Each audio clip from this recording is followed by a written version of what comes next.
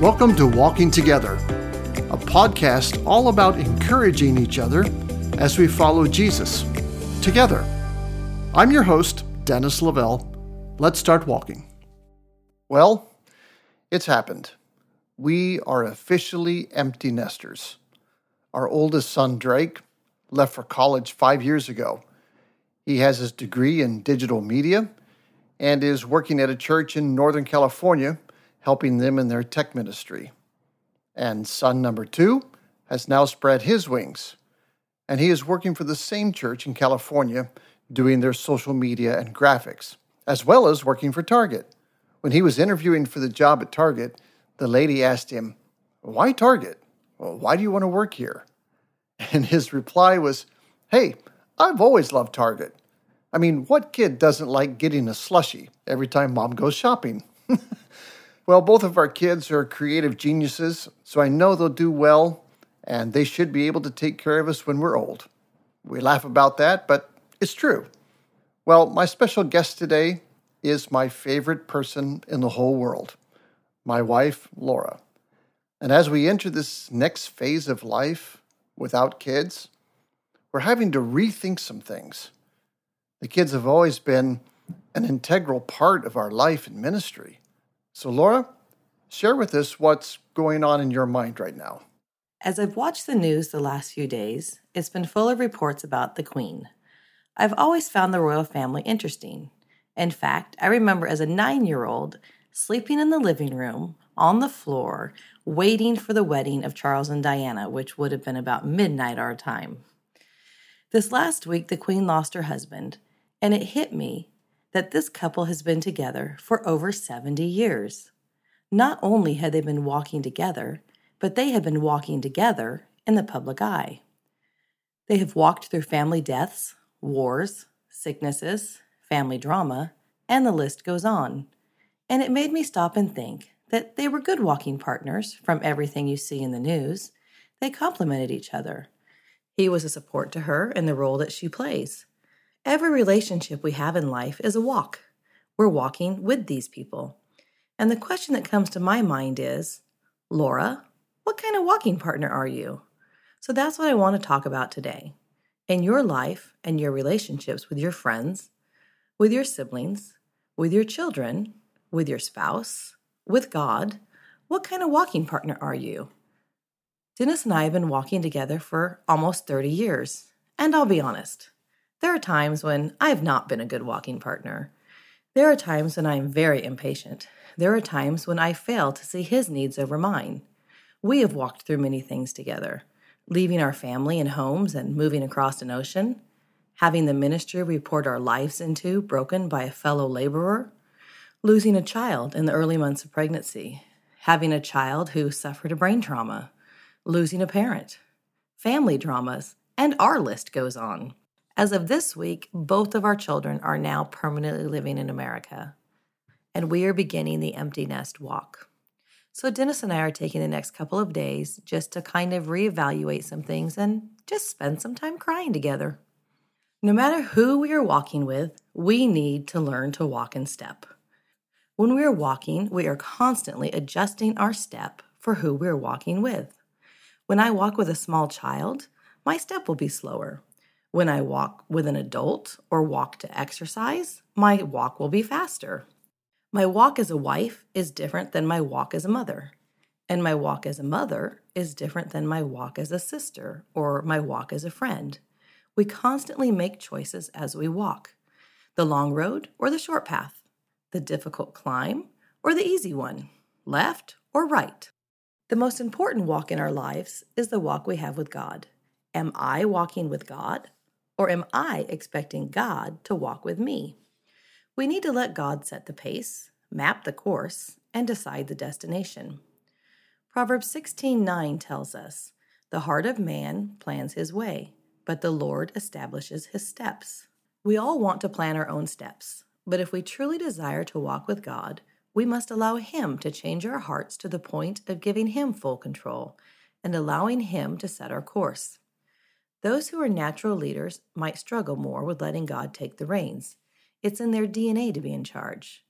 I don't necessarily think of myself as a natural leader, but I struggle at times to give God control. And to be honest, I think we probably all struggle with this. I think that I have things all put together and figured out. I'm out in front, leading the walk. I know where I'm going. I know how to get there. But that is not walking together. We have a walking path right outside our door, and hundreds, literally hundreds of people walk by in a day. Every once in a while, I'll see a couple who are in perfect step. I mean, perfect harmony with each other. It's like one person is walking, not two. You can tell that they've been walking together for a very long time. They have got this down. That is the type of walk that I want to have with God. So let's take a look at what the Bible says about walking with God. In Romans 6:4, it says, Christ was raised from the dead by the glory of the Father, so that we too might walk in newness of life. So the first step in a walk with God is actually accepting Him as our Lord and Savior. Isaiah tells us, and your ears shall hear a word behind you, saying, This is the way, walk in it, when you turn to the right or when you turn to the left. So the second step in walking with God is actually listening to God. Next in Ephesians, we read that we are to walk according to the gifts God has given us. For we are His workmanship, created in Christ Jesus, for good works which God prepared beforehand, that we should walk in them. In 2 Corinthians 5:7, we are reminded that we must walk in faith.